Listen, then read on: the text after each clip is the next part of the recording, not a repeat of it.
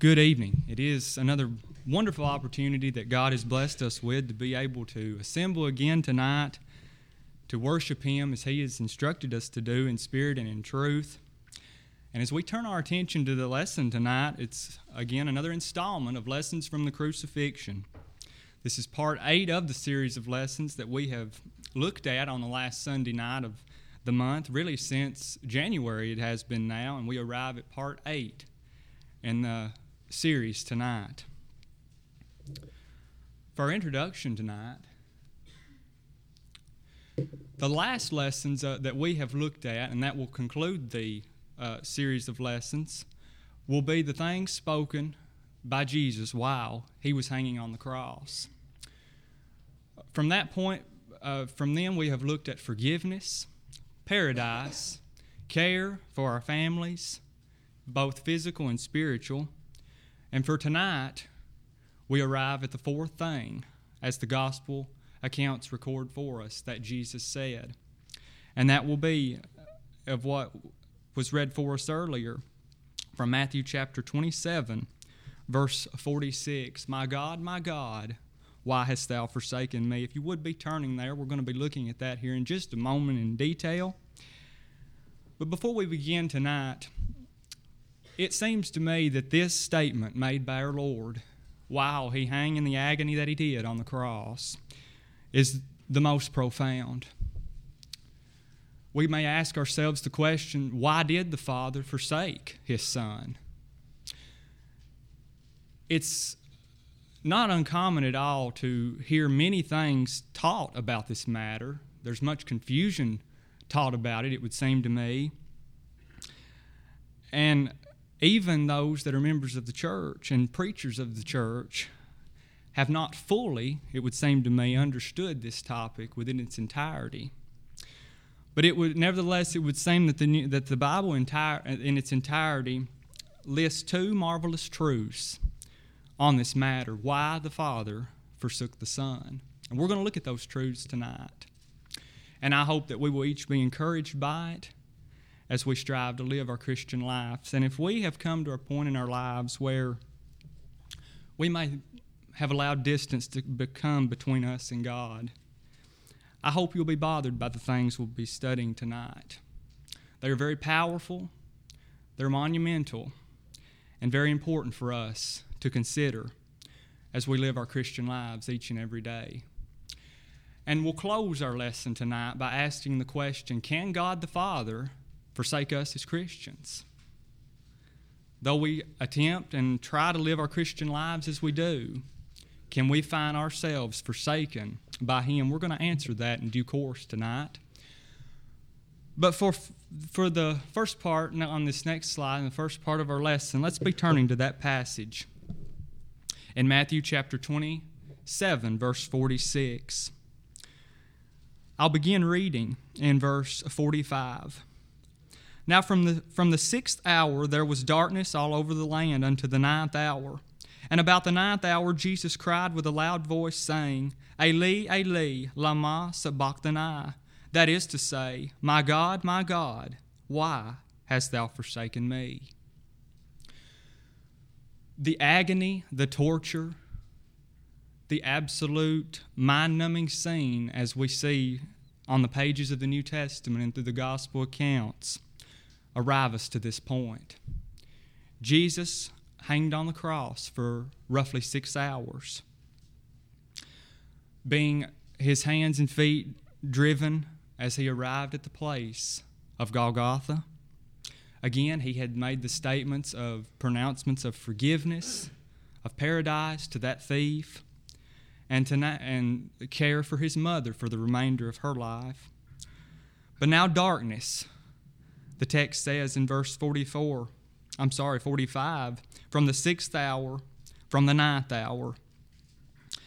So till the 3 p.m. hour, there was darkness. Darkness had covered the land. And we may ask ourselves, why did this darkness occur the way it did? Some skeptics, atheists, and others throughout the world like to claim this to be not a supernatural thing that occurred. Some like to think that it was just simply a solar eclipse. But, my friend, that is not the case. This was not a solar eclipse. Solar eclipses we know of last just a matter of minutes. This lasted until the 3 p.m. hour in that afternoon. Everyone around him, standing around the cross, was standing in darkness. The Roman soldiers, the followers of Jesus, his mother, John, and those Jews that had cried out for his death.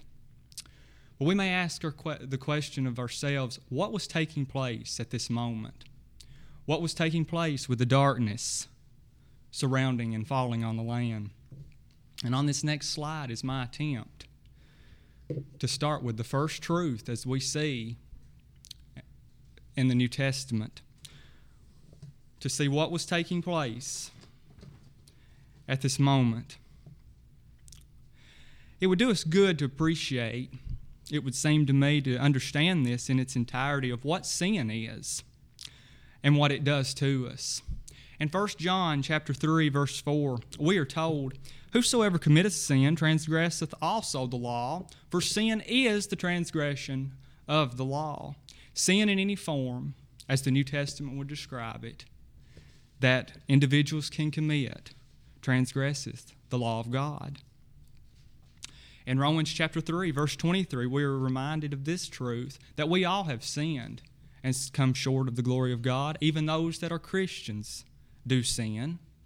As we're going to learn, though, there is a great, powerful truth, though, as we're going to learn in the lesson tonight, and as we have learned in previous lessons, about a Christian that's walking in the light versus one that has fallen away completely.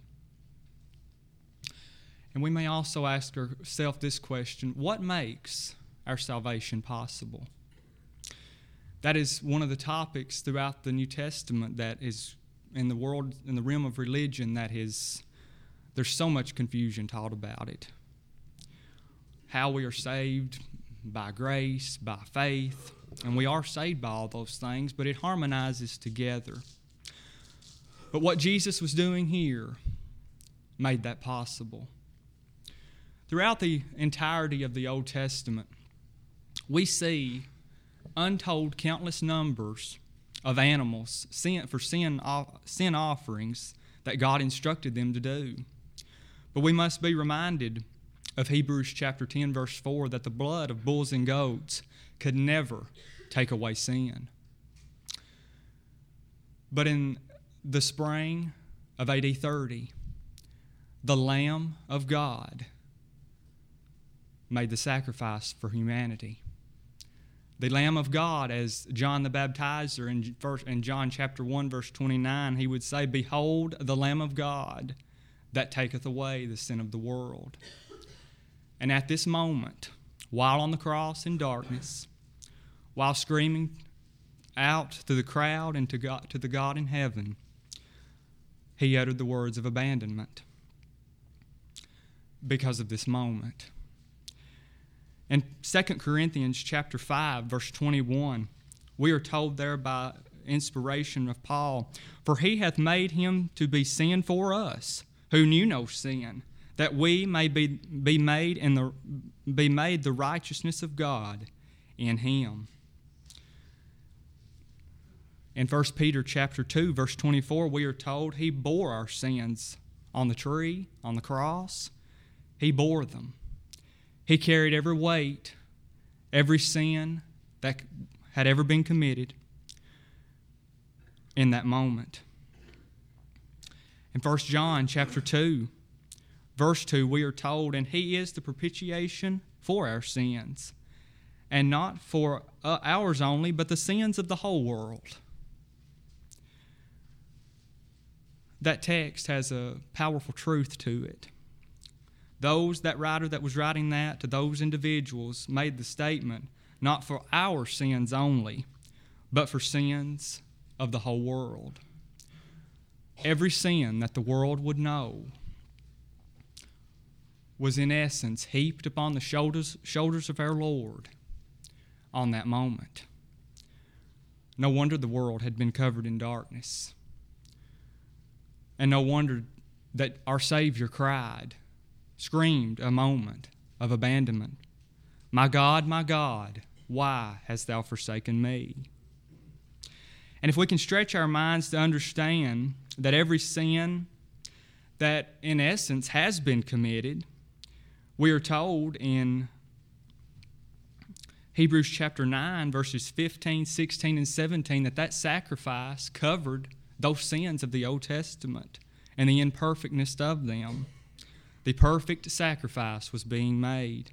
So from really creation to whenever the end of time may come, for all those generations, all the untold countless billions and billions and billions of people that would live, every sin from those individuals was heaped upon our Savior at the 3 p.m. hour in the spring of AD 30. There's likely not a number that would describe the number of sins that was. And as we're going to know on the next slide, we're going to see what that did to him. Under that duress, under that abandonment from his Father. And those sins taken there from the beginning of the New Testament really on until the end of the world, when that will be, that is highlighted in principle in Philippians chapter 2, verses 5 through 11. Philippians chapter 2, verses 5 through 11.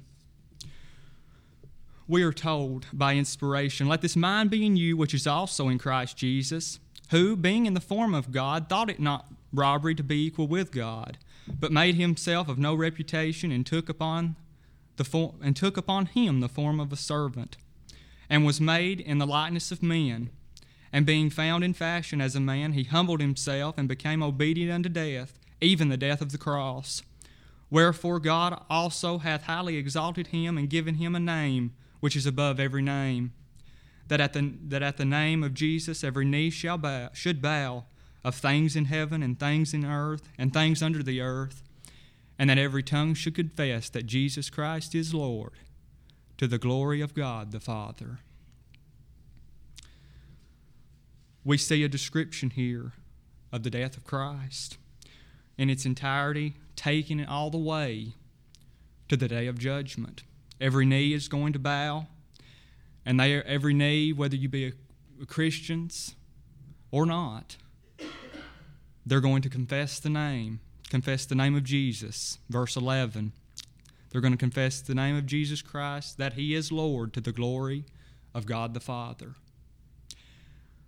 Now would be a good time to interject. Have you confessed the name of Jesus in the plan of salvation? If you've not tonight, you can do that tonight. It would be far better to do it tonight and obey the gospel in its entirety than to wait and have to be forced to do it then. In principle, also, from a verse like this also teaches us that there's not going to be any atheist on the day of judgment. They are, in essence, going to be forced to confess that Jesus Christ is Lord, to the glory of God the Father. So as we take that thought of being forsaken for a moment by the sin that had made its presence known, and by the Lamb making the perfect sacrifice for us all, I would invite you to be turning with me to Psalms chapter 22. Psalm chapter 22. We're going to hear throughout the description of this psalm, we're going to hear some very remarkable truths in this, and they're going to sound familiar. But before we begin to this, I thought some background of this song would be in order. This song was penned roughly 1000 BC, roughly 1,000 years before the birth of our Savior. And as I was doing research on this psalm, I found it interesting that this song has the title of a synagogue song. In its description, that this song would be hymned at the appropriate time in synagogue worship, as most of the time a call to worship. So if individuals would be out in front of the building or doing other things, this song would be hymned, it would be sang as a call to worship, letting them know that worship was about to begin. So with that in mind, and with the cross in mind, let's all go for a moment in our minds and pretend that we were a Jew in the first century, in the spring of AD 30, on the day that our Lord was crucified. And we were standing there. Maybe we had been in the mob that had screamed for his death. Or maybe we had watched him carry the crossbeam to the place of Golgotha. And we then hear the statements he made. We witnessed the darkness that had fallen over the land, maybe with some uneasiness about us, and then we hear Jesus Christ say this, my God, why hast thou forsaken me? And then our minds would immediately run back to Psalm chapter 22. If you would, I would invite you, let's read the first 19 verses, really, of Psalm chapter 22, and then we'll go back and talk about them in a little bit more detail. Beginning in verse 1, my God, why hast thou forsaken me? Why art thou so far from helping me and from the words of my roaring? O my God, I cry in the daytime, but thou hearest not, and in the night season I am not silent. But thou art holy. O thou that inhabitest the praises of Israel. Our fathers trusted in thee. They trusted, and thou didst deliver them. They cried unto thee, and were delivered. They trusted in thee, and were not confounded. But I am a worm, and no man, a reproach of men, despised of the people. All they that see me laugh me to scorn. They shoot out the lip. They shake the head, saying, he trusted on the Lord, that he would deliver him. Let him deliver him, seeing he delighted in him. But thou art he that took me out of the womb. Thou didst make me hope when I was upon my mother's breast. I was cast upon thee from the womb. Thou art my God from my mother's belly. Be not far from me, for trouble is near, for there is none to help. Many bulls have compassed me, strong bulls of Bashan have beset me round. They gaped upon me with their mouths as a raving and roaring lion. I am poured out like water, and all my bones are out of joint. My heart is like wax; it is melted in the midst of my bowels. My strength is dried up like a potsherd, and my tongue cleaveth to my jaw. And thou hast brought me into the dust of death, for dogs have compassed me, the assembly of the wicked have enclosed me. They pierced my hands and my feet, I may tell all my bones. They look and stare upon me. They part my garments among them, and cast lots upon my vesture. But be not thou far from me, O Lord. O my strength, haste thee to help me. That is the first 19 verses of Psalm chapter 22. I hope you understood and appreciated the familiar ring that it had with some things we've already highlighted tonight. So with that in mind, and if we are pretending we are a Jew there, looking on Jesus, and we have just heard him say this, we're going to appreciate verse number 1, of course. God forsake the Son momentarily at the 3 p.m. hour when he uttered that statement. Again, because of the sin that had made itself known. And in Habakkuk chapter 1, verse 13, very interesting, we are told that God is of purer eyes than to behold iniquity. Arriving at verse 2, we see a description. O my God, I cry in the daytime, but thou hearest not, and in the night season, and I am not silent.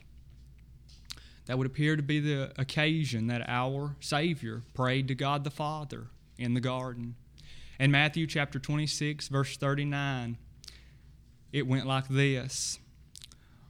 O my God, if it be thy will, if it be possible, let this cup pass from me. Nevertheless, thy will be done. Nevertheless, not I will, but thou wilt. It was always submission to the Father. And you may notice, Jesus said, if it be possible,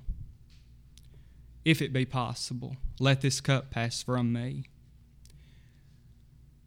If there's any other way that the Savior could have been delivered from this moment, if there's any other way that he could have escaped the death, the agony, and the sin of the world, God would have delivered him. But he didn't.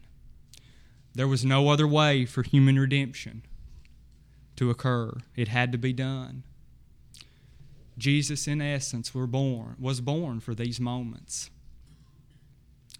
Continuing on through that song, verses 4 through 8, we see the description of how the Jewish leaders, as well as that mob that had gathered there and had pronounced death upon him, and their actions, beginning in verse 6, Jesus, or the psalmist David here, I am a worm and no man, a reproach of men and despised of the people. And that he was. He was despised of those leaders. They thought he was a fraud. They didn't want to accept him as the Son of God. And verse 7 should sound very familiar to us. All they that see me laugh me to scorn. They shoot out the lip, they shake the head, saying, he trusted on the Lord that he would deliver him. Let him deliver him, seeing he delighted in him. We may remember that very description in Matthew chapter 27, verses 39 through 43 is verbatim given. Those Jewish leaders screamed out, well, if he is the Christ, save himself and come down from the cross so we may see and believe. And we see verbatim that penned 1,000 years before its occurrence. And yet they had the nerve, they had the arrogance.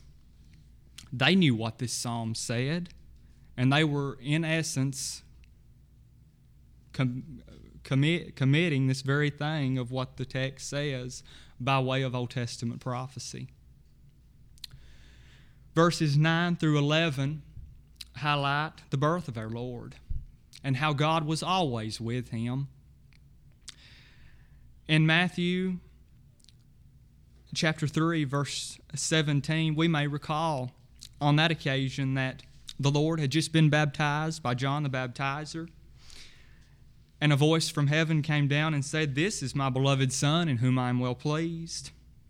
The same statement was ushered from God the Father in Luke chapter 9, verse 35, on the transfiguration of Jesus. He said, this is my beloved Son in whom I am well pleased. Hear ye him. Jesus would say in John chapter 8, verse 29, I always do the things that please the Father, that please my Father. For us as Christians, we should have that same attitude as well. In John chapter 17, verse 4, in the prayer to God that was made before the prayer in Gethsemane, Jesus knew very well he was about to be back with his Father. He prayed for his apostles. He even prayed for us as his followers that would believe on him throughout the world. But in verse 4, he made this statement at the beginning of that prayer. I have glorified thee on the earth. I have finished the work which thou gavest me to do. He knew the cross was soon to be his fate.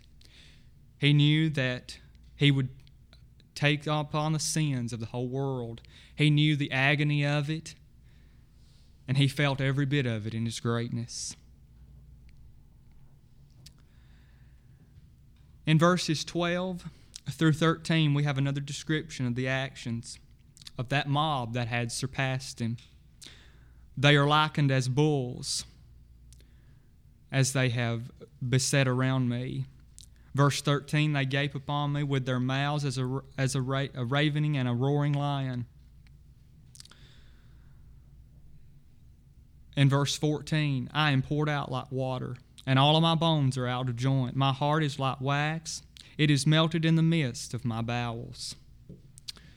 On this next slide will be a continuation of that and the description of the physical torture as Jesus felt on the cross. From verses 14 through 17.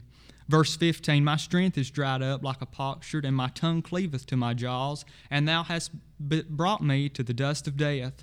For dogs have compassed me, the assembly of the wicked have enclosed me, they pierced my hands and my feet. I may tell all my bones, they look and stare upon me. We are then given in great detail the physical torture of our Lord as he hung on the cross in this occasion. In John chapter 10, verses 17 and 18, Jesus made the statement that no man takes my life from me. He submitted himself entirely. But in John chapter 19, verse 1, we can appreciate the scourging that our Savior endured once again. In the previous lesson, at the onset of the series of lessons, we looked in detail at that scourging. And we may remember that scourging, as the Roman soldier would inflict it, it was done with a flagrum, and those cords at the end of that flagrum would have glass or rock or sharp bones or other things like that. And we may remember it as we talked about that, as the flesh was ripped apart from our Savior, that would expose the muscle tissue, and if deep enough wounds were inflicted by that flagrum, even likely part of the bones of our Lord would have been visible.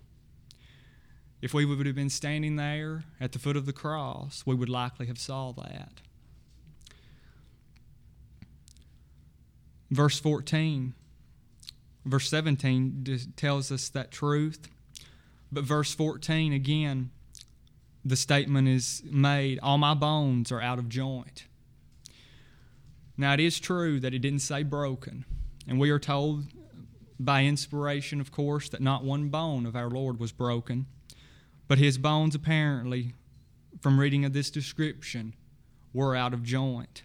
That was likely from in his shoulders, his arms, his waist, even feeling the agony and the torture of that. From that, the scourging, and of course the sin that had heaped upon him. Verse 18 is probably sounds the most familiar to us because it's so well known. They parted my garments among them and cast lots upon my vesture. Those Roman soldiers, as they took the garment of Jesus and they divided it among them and they cast lots upon the one portion for it, 1,000 years, a death that had not even been known at the time. And yet, we see it coming to pass, just as David had penned it. The Holy Spirit, through David, that is. And we can appreciate also that those Roman soldiers that done this, they had likely had no idea of Judaism, of the Old Testament Scriptures. And it's an absolute affirmation of the foreknowledge of God. But also, the statement is made again in verse 15 of Psalm 22, that my strength is dried up like a potsherd, and my tongue cleaveth to my jaw. We may remember that our Savior made the statement of thirst. The very next thing he said, as the gospel accounts list for us in that order, that's going to be a topic of our next lesson, if it be the will of God, on our next occasion. And it was again foretold, prophesied in verse 15. And also, another affirmation of truth. We see in verse 25 of this psalm, I know we didn't read that far, but we see the praise sang in the congregation. That statement we all know is also found in the New Testament. In the midst of the church, I will sing praise unto thee. This is also affirmation of that blessed church that our Savior also purchased with his blood. Acts chapter 20 tells us.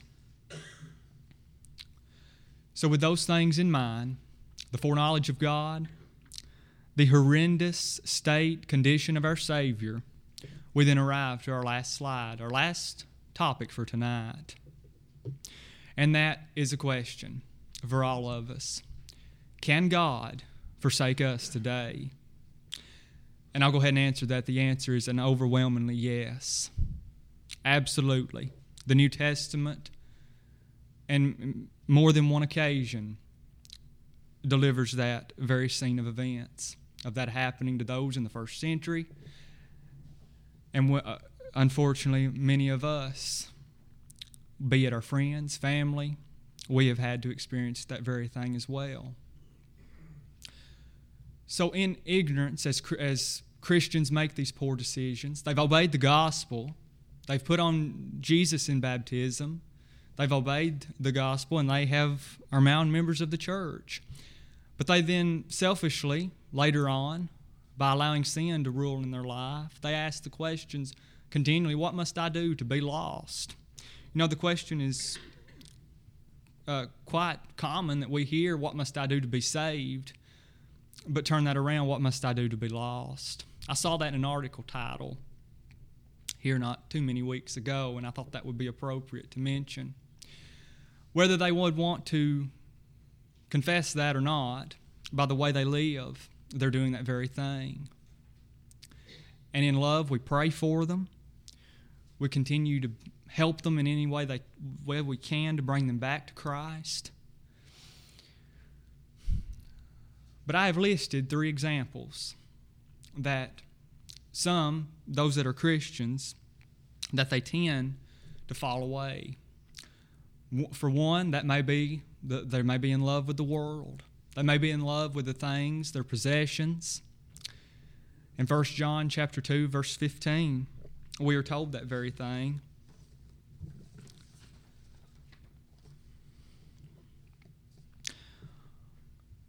The second example that's before us is refusal to repent of sin. That description is given in 1 John chapter 3, verse 8.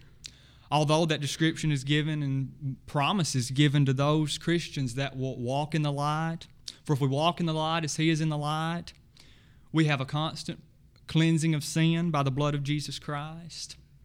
But there's conditions to that. We have to be obedient.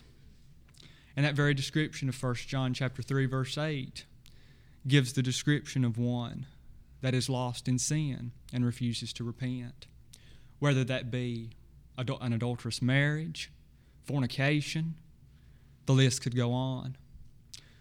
But what about a third one? We would like to think that this is not all that common, but as I hear things from other individuals and hear things in passing, I'm afraid this type of thing happens far more than we would like to hope for. And that's given into false doctrines and denominations. We are told in 1 John chapter 4, verse 1, Beloved, believe not every spirit, but try the spirits whether they are of God, because many false prophets are gone out into the world. That statement cannot be more true then, in that time, for them as it is for us now. We see individuals like Joel Osteen, Joseph Prince, even Billy Graham have preached a lifetime that all you have to do is believe. God will come into your heart, pray to Him using the sinner's prayer. His blood will cover you. And in essence, live how you want to live. You're once saved, always saved. We are familiar with these truths, but there's a problem with that. There is not one New Testament teaching that ties the blood of Christ to belief alone. Not one. You won't find it. And there's their problem. There is their problem. And for those that have become Christians, that were baptized, that did come in contact with that Lamb's blood that was shed for us, they may begin to be wayward. They may attend the denomination. As tragic as this is, I read an obituary not 3 weeks ago in the newspaper.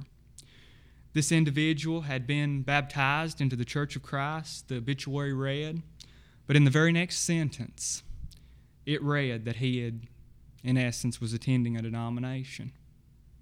That was stated just like nothing was wrong, that it was okay, and I'm not standing here judging that individual. But we all certainly know what the New Testament says about being a member of the one body of Christ, about being covered in the Lamb's blood, and what the New Testament says about denominationalism, that every seed that Jesus said that his heavenly Father planteth not will be rooted up. Jesus also told us in Matthew chapter 7, verse 15, "Beware of false prophets which come to you in sheep's clothing, but inwardly they are raving wolves." We see that time and time again. And quite often the other line of that falsehood and denominationalism, we noted this morning, Brother Randy highlighted to us the trouble, the dangerous teachings of the emerging church, about how they have no doctrine, and about how you can live just any way you want to go to heaven. But for any of these individuals, whatever category they may fall in, forsaken by God, they knew Him at once. They knew they had relationship with Him. They had fellowship with Him. Jesus added Him to the church. But they're forgetting something. And we're told what they're forgetting in 2 Peter chapter 1, verse 9. The text reads, "But he that lacketh these things is blind." Now the description there, those things that they're talking about, were the Christian graces, and cannot see afar off, and hath forgotten that he was purged from his old sin. There's our problem. If anybody's fallen away, likely they've forgotten they were purged from their old sin. They've forgotten what that blood did for them. That Lamb's blood, as He hung on the cross, forsaken by God, they forgot what it did for them. And they go down their own road, on their own path, putting their opinions, their thoughts before God's law. And may we all understand, be it 40, 50, 10, 15 years ago, however long it may have been since you obeyed the gospel, always appreciate that confession you made. Someone asked you, "Do you believe with all your heart that Jesus is the Christ, the Son of God?" And you said, "Yes, I do," or "Yes, I do with all my heart." Did you mean that? You had to mean that in order for it to be a scriptural thing. But when you said that, you committed your life to Christ. You in essence said you would be there, you would take up your cross, you would conform to His will, not the other way around. And we've noted this scripture in passing in our series of lessons before, and we're going to note it again. That description in 2 Peter chapter 2, verses 20 through 22 it's given to us there about how those that are forsaken, and essentially by God,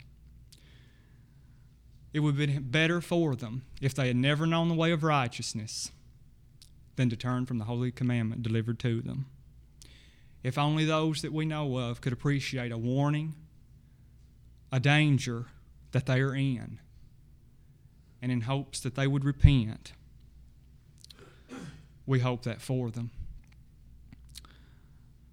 Because they are in the most dangerous situation, the dangerous circumstance that anybody could be in. They come in contact with the blood once, but they've turned from it. They say, "I don't want it anymore." So what about you tonight? As a Christian, have you allowed distance become between you and God? Are you forsaken by Him tonight? You may know that. Others may know that. But if you've never obeyed the gospel, you have never put on the blood of Jesus Christ, you can do that tonight. We will help you in either of those ways. For none of us here know when our appointment of death is going to be. Don't die forsaken by God. Or we don't know when the Lord is going to return. When He returns, if that be tonight, if that be tomorrow, if that be next month, next year, don't be ready to stand for Him in judgment, forsaken by Him. He will never leave us or forsake us, but the only ones that can make that decision is us. He won't forsake us, but we can forsake Him, and we can forsake that blood, and we can forsake our salvation if we so choose. Or maybe you need encouragement tonight. Maybe you've again allowed things to come in your life. If Christ, being forsaken by His Father, is meaningless in your life tonight, you can come down this aisle. We'll confess those things. We'll pray for you. You need to correct that spiritual heart problem you have. And the promise of 1 John chapter 1, verse 9, we will pray for you. But if you've never obeyed the gospel, it is required of you that you hear the word, Romans 10:17. We've done that tonight. You must believe with all your heart that Jesus is the Christ, the Son of God, Mark 16:15. You must repent of those things in your life, those sins in your life, with the intent, turning from them with the intent to do them no more, Luke 13:3. Confess His wonderful name as the Son of God, Romans 10:9 and 10, and be baptized, buried with Him in His death and baptism. And He'll add you to the church, 1 Corinthians 12:13. He'll cover you in that blood, and He'll forgive you of your sins. And if you remain faithful from that point on, heaven will be your home, Revelation 2:10. If we can help you in either of these ways tonight, we ask how we can do that as we stand and sing the chosen song.